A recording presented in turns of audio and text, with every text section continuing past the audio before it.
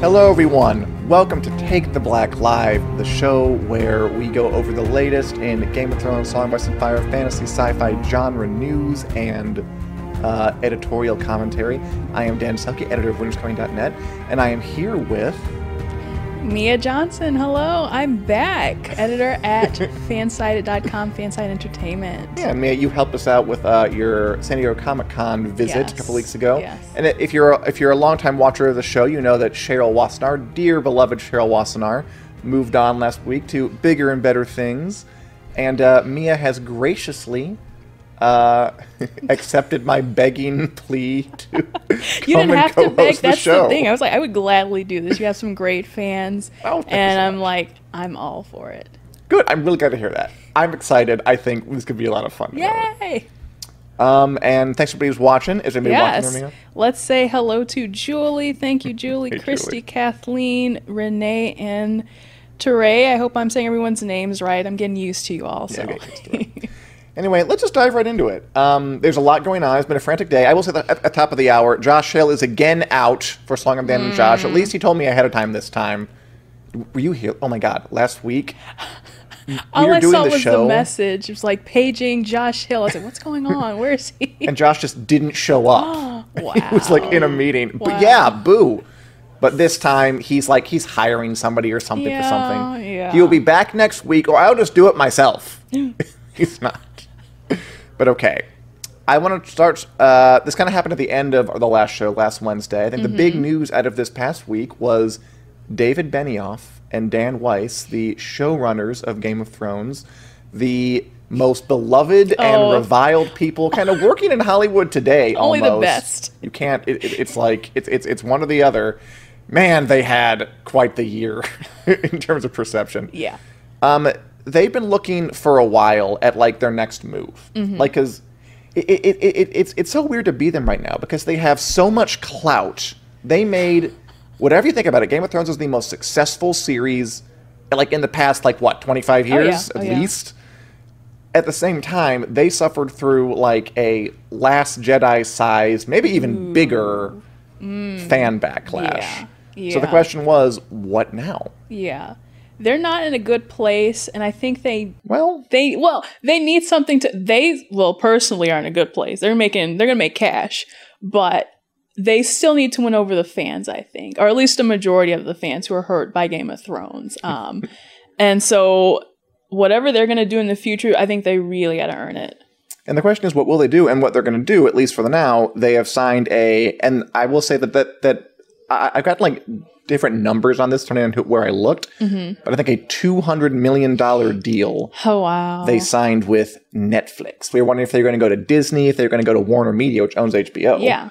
I guess I thought either of those would make a little more sense because, I mean, they worked with HBO. Exactly. So you figure Warner Media could make a deal with them. Yeah. And then Disney, they're making Star Wars movies. So, why not go with Disney? But they went with Netflix. I think it was the least expected pick of that. Yeah, that is kind of weird. I would kind of expect them to be on the Warner Media, what it's called HBO Max. Yes, that is going to be the new system. Yeah. HBO Max. I could have seen that. Very the only tubular. thing I could think of is it being a bidding war, them being we're only going to go to the people who pay us the most.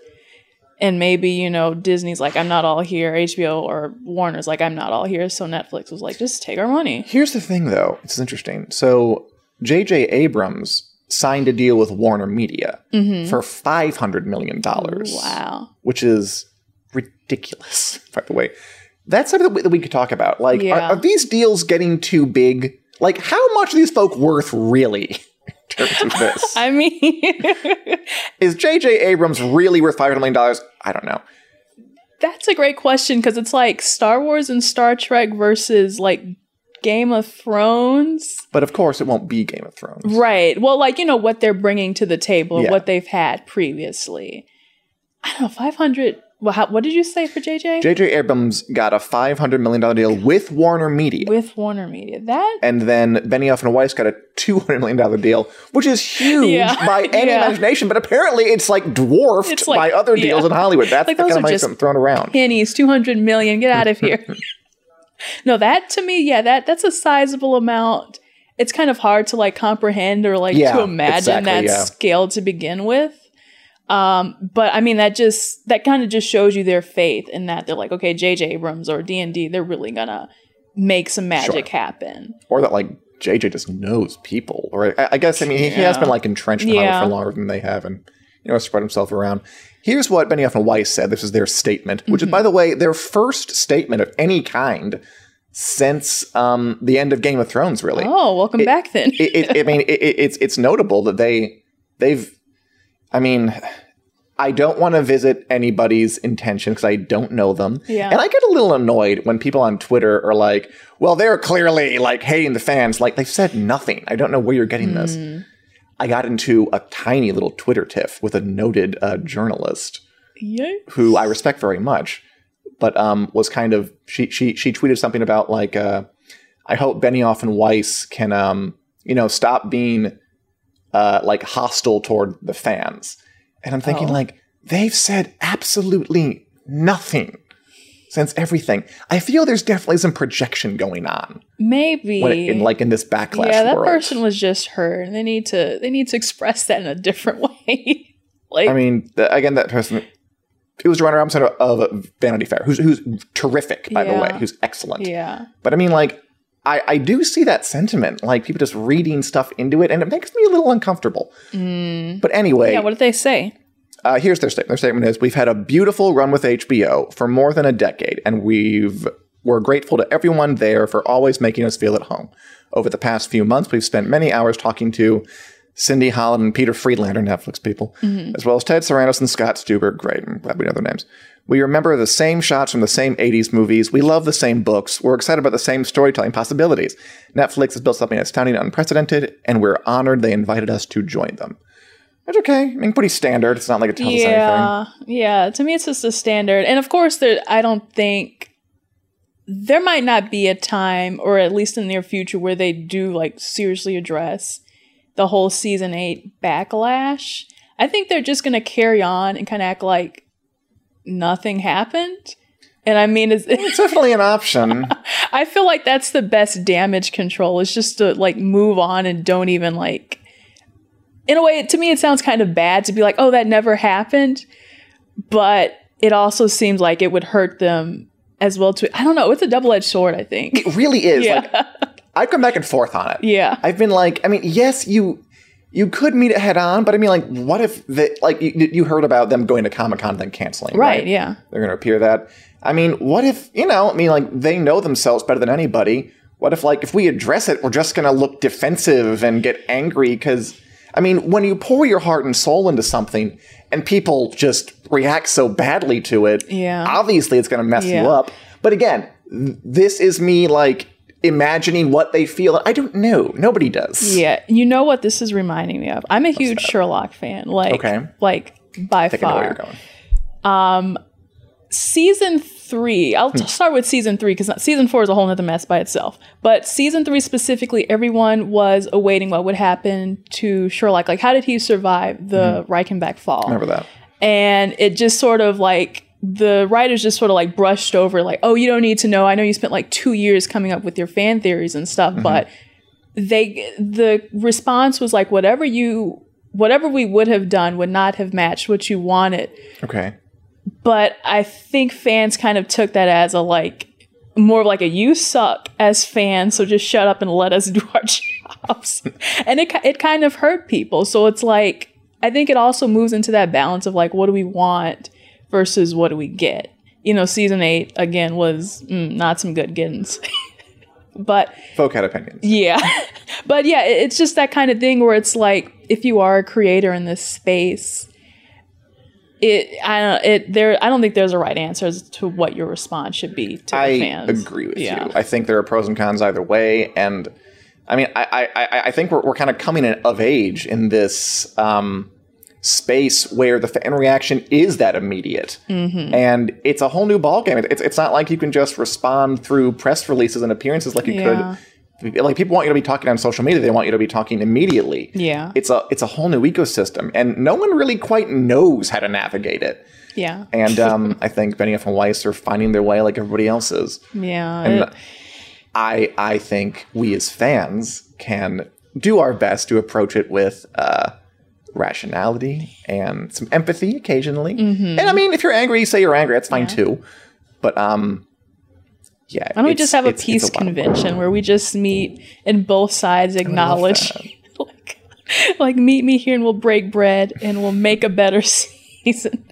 But anyway, if only, yeah. So I guess my question about this is, so it seems like their play to move into like the realms occupied by a J.J. Abrams or a Ryan Murphy or a Shonda Rhimes, like a big mega producer. Yeah. I mean, if I had to guess, I'd say that they're not going to do like a Game of Thrones thing again, where they're like just in it 24/7. Okay. You know, because like for them, Game of Thrones like just was their job. Like they weren't Ryan Murphy or Shonda Rhimes who have like 8 shows on TV at once. They had like this show. But if they're doing Star Wars movies and they have a Netflix deal to develop, you know, shows and movies, right? My guess is that they're going to be a little more producery. Yeah, I don't imagine that they could have, you know, their hands in like so many pots and be so deep into it as much as, I guess, the way you're saying with Game of Thrones. And so then I think at that level, whatever comes out of this, they're just kind of like there to like push it forward and give it the okay. But at that rate, it just might be up to like writers or directors or whoever that really set the tone for the story. So if it's a bad season, it might not even be their fault of like whatever show it is. Like, hey, don't blame us. I mean, because I was thinking like about Ryan Murphy, who has like American Horror Story, American Crime Story, Pose, something called 911, never heard of, the Politician, like all these shows on here. He can't possibly like be every day on them. No, it's ridiculous. Yeah. You need some point people to go and do your bidding for you. So my guess is that they want to do that now. That's probably, that's how I imagine things would be going. So this means, I mean, I don't know. I'm sure maybe after having your elbow deep in something for like 8 years, you want to try something else, a little bit different role. This probably means that their show Confederate is dead over at HBO, which I mean, like, what an interesting story that was. That was, and I'm glad that got shut down. I'm like, that's all I need to say about that.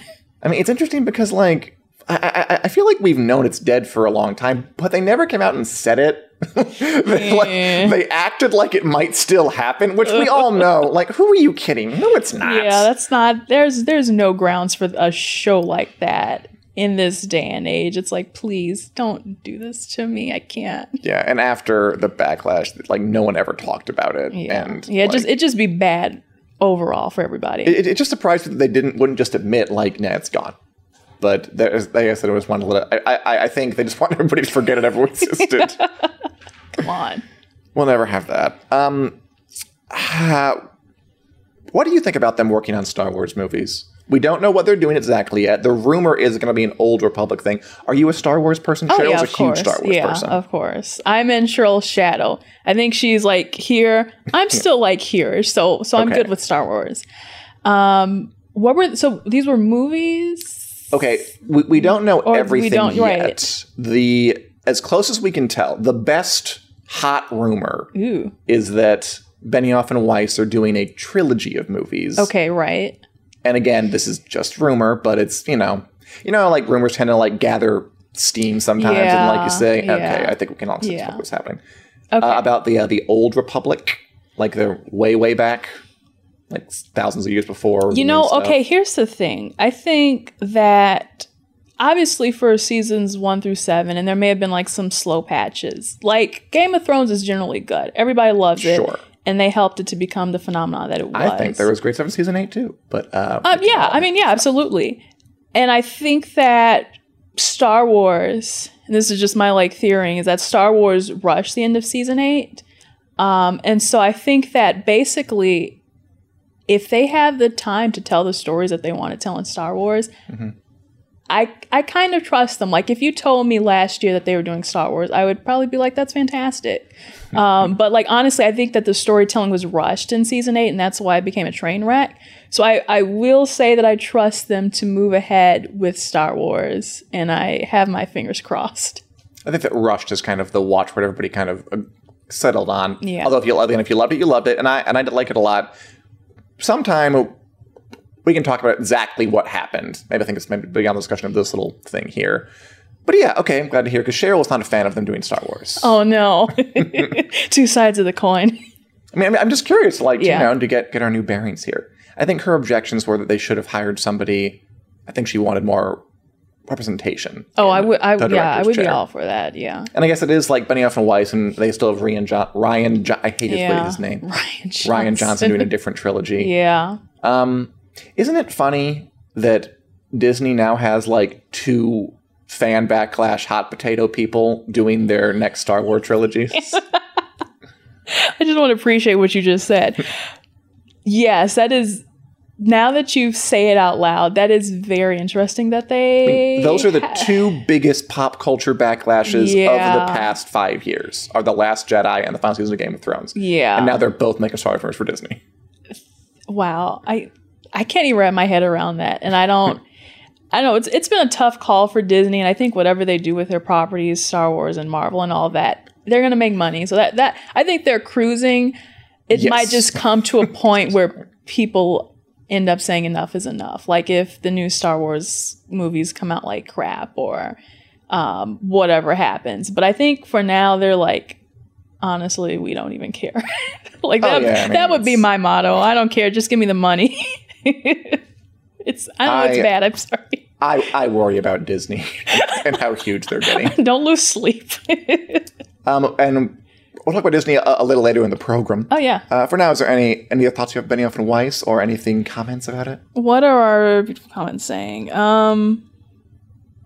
Richard says they kind of forgot to put their heart and soul into it. I believe he's talking about season. Richard had a meme. Richard read Twitter a couple of times.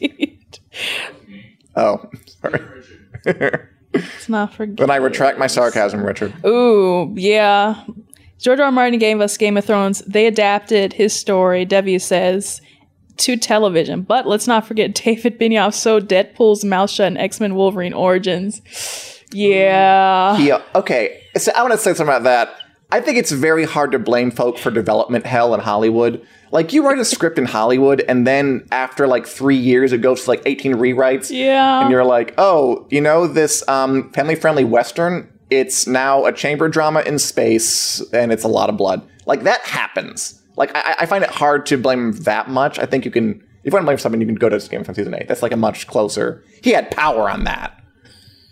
Hollywood's weird, man. It is. So we got to pass around the blame. Everybody gets equal share. I would give him a pass for the Deadpool mouth stuff thing. I think that Season 8, it's harder because he was very much in control. Yeah. He also wrote 25th Hour, which is a pretty good Spike Lee movie. Oh. You ever seen it? I have not. That was good. I should add that to my list. Okay. Anyway, in other news, yes. George R. R. Martin, Song of Ice and Fire author and writer, is currently on a 3-week tour of the UK, not the UK, the British Isles. I called it the UK, and somebody pointed out that he's an island, it's not part of the UK. I'm like, I'm sorry, the British Isles. Okay. Oops. Anyway, he's going around to cons, which is a little unusual for him because I'm sure you're familiar with the finish the books, George kind of thing. Yeah. You're writing, which he sticks pretty close to. Whenever he goes out on a little journey, people are always like, does that mean he's done? Is he going to announce something? Not so far. He did announce his writing schedule. Ooh, okay. And it goes thusly. The Winds of Winter, the long-awaited 6th book in Song of Ice and Fire franchise. Long-awaited. I mean, it's 8 years now. 2011, man. Yeah. The year Game of Thrones started. That is quite a long time. It's a long time. So that's next. Okay. And then I think the main point people might have been a little upset about is that he wants to do next Dunk and Egg 4. Are you familiar with the Dunk and Egg novellas? I am. I brushed up on them. Look, I didn't read them all, but I know what they're about. I haven't read them either. I really want to. It's something I definitely should do. But they're prequel-ish sort of novellas. Yeah, they're little short books that are kind of more episodic. They're not a giant series, and they're just the adventures of Dunk and Egg, who were a knight and a squire 100 years before Game of Thrones. Yeah. By all accounts, they're very, very good. I'd like to read them. I bet, yeah. But so I think people are a little upset that he isn't doing A Dream of Spring, the last book, right next. He's going to do this little Dunk and Egg novella first. And I would just say to caution, it was supposed to come out, this is an old story, in 2013. by all accounts, it's mostly done, and they're very short. I wouldn't worry too much about it. Okay. And that's really it. And then Dunk and Egg 5, After a Dream of Spring, and then Fire and Blood 2. I'm kind of wishing that George R. R. Martin would do like an Avengers style like Comic-Con where he like has like a big presentation and he's like showing you this is coming next and this is coming next. But he can't do the dates because I'm sure those are unknown to him. So they will remain unknown to us. That's the thing. What do you think of this? Like, so he's doing this tour around like the British Isles, and he's at TitanCon and WorldCon, which are in Belfast and Dublin, respectively, or the other way around. I forgot. But like we read an interview with him, and it said at the top, like, I was asked not to ask him questions about the Winds of Winter or Song of Ice and Fire, stuff like that. So my question to you is this: is that appropriate? Like, if you go out and you know that is all anybody wants to know. Like, should you even bother doing interviews at all if you're not going to allow questions about the thing that you know people actually want to know?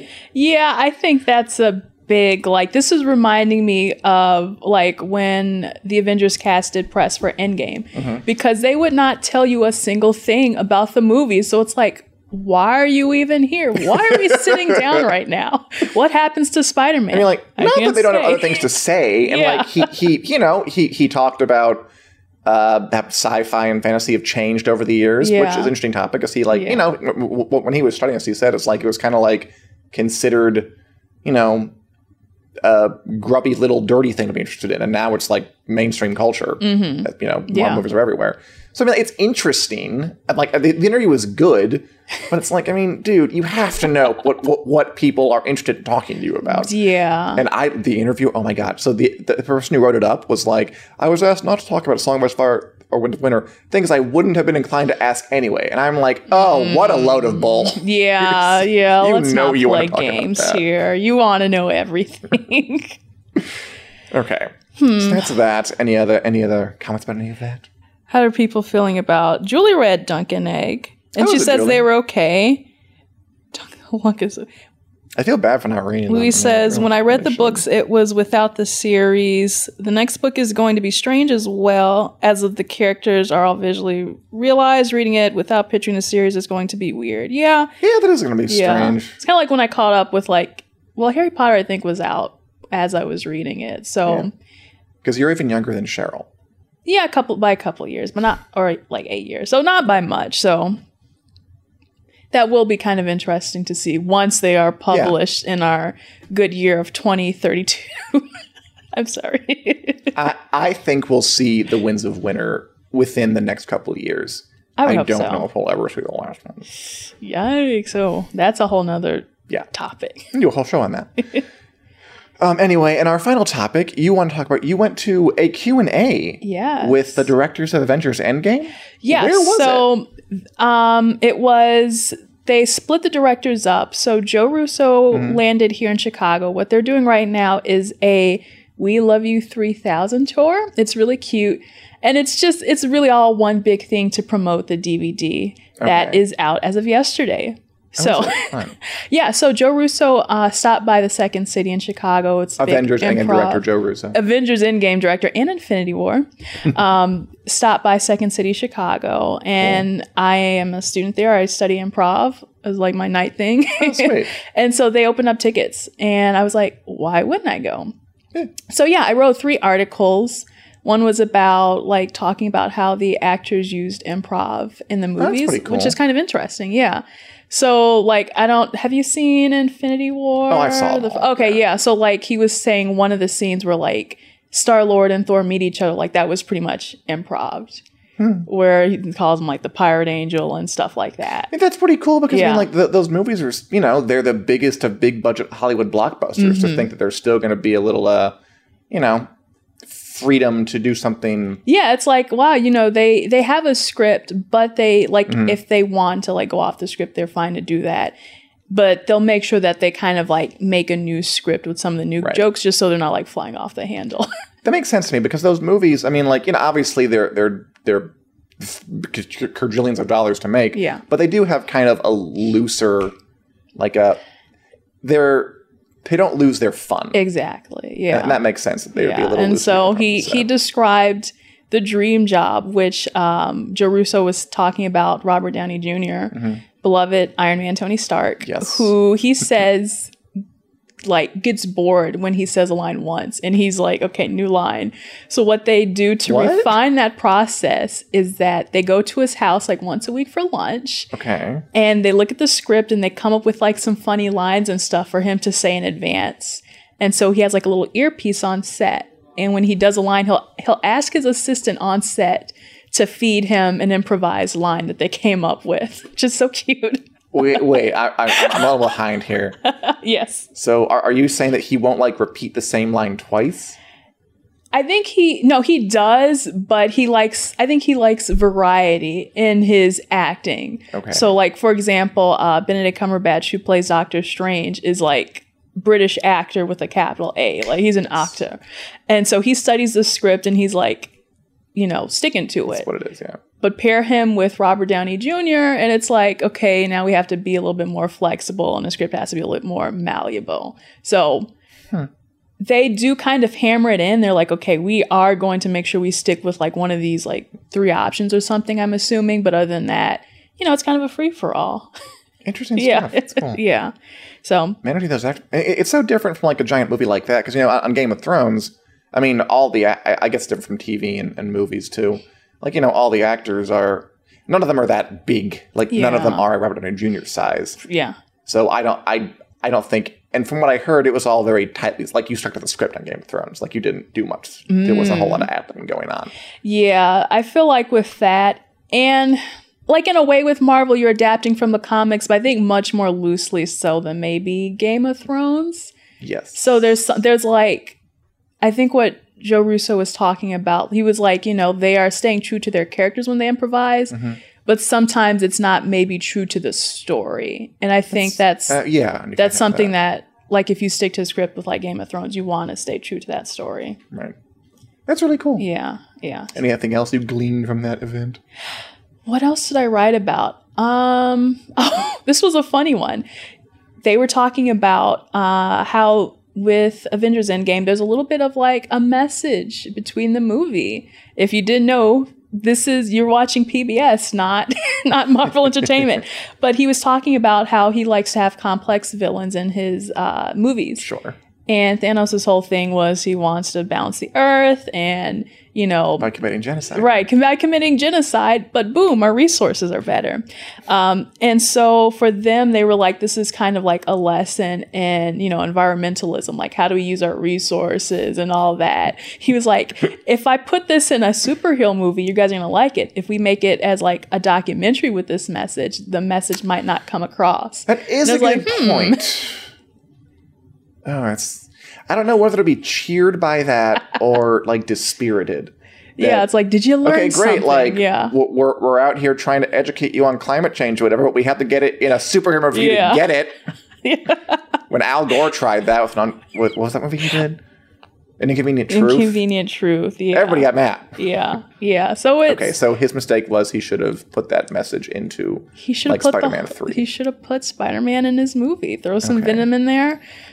And then boom, we're all knowledgeable about environmentalism. It is important to put a little bit of spice in your learning. I learned, in journalism school, we called it's like sometimes you can have your candy and your sweets, like your fluff stories. Sometimes you need a little broccoli to keep you healthy. So I like that. That was their broccoli. And then he was like, coincidentally, for Captain America Winter Soldier, which was the second Captain America movie. Yes. Was that their first one they directed? It was. Yeah, that was their first entry. He was talking about how they were exploring, like, what from our own anxieties can build into the villain. They were talking about what about government controlling and, knowing too much information, all this. And it was like kind of like right around when Snowden happened and that whole big thing. They're like, wow, look at how this coincidentally matches up with, what's going on right now. So, I mean, hey, if you want to be a filmmaker and get a message out, I think the takeaway here is to make a superhero movie. So you've got to package your message in a way that is appealing, that folk don't even know they're being given a message, and then they'll get it. They'll walk away and be like, you know what? Why didn't Thanos just make 2 of everything instead of taking half away? Like, don't be a nerd and make a documentary about something important. Just make a superhero movie and just... Bill Nye who? Scientists. Okay. But yeah, otherwise, it was a really great... yeah, it sounds fun. I mean, just to be in the room with the person who made the #1 movie in all of history. Yes, is like, that is... Wow. It is. It did get up there. Yeah, James Cameron. Although, did you know that adjusted for inflation, at least, I'm sure you know this, that in the U.S. at least, Gone with the Wind is still far and away. Is it really? Yes. Wow. Like, and it's not even kind of close, by the way. It's like, it's way in the lead. That's hilarious. Because I thought it was still just kind of like a close tie between that and Avatar, but that is U.S. because I don't think Gone with the Wind was traveled to Greece or whatever. Yeah, that's wow. But yeah, like not only #1 in the U.S., but like way #1. They have a long time to go to catch up. All right. I think that's probably why they're doing this DVD tour. They're like, please, we got to beat Gone with the Wind, please. Gotta beat Gone with the Wind. Oh boy. It's good, Scarlett O'Hara. Okay. Any other comments we got before we wrap it up? We're going back to George R. R. Martin talking about him writing slowly. Louise says... He does write slowly. But maybe the timing Winds of Winter is all linked to a plan George R. R. Martin may have known their own Plan and 8 series arcs. Let the series run, and then when people are wanting more and complain about the ending, the more. Send characters different arcs, alternatives that people want. Cunning. Who? His grand plan. He doesn't have a grand plan. Okay, for a while, there was this theory that, like, oh, he's waiting until the show is ending. Then he'll release both books at once. No, that was never going to happen. I think coming from the mind of a writer and just knowing that procrastination is real, I don't know his excuse. I think that might be it. I just kind of believe that he's going at his own pace. I got a whole theory about it. We can talk about some other time. Anything else you want to bring up before we wrap it up? Again, Josh Hill is not going to be here this week. Yeah, so I'm just filling time. We don't have to fill time, because I'm generally asking.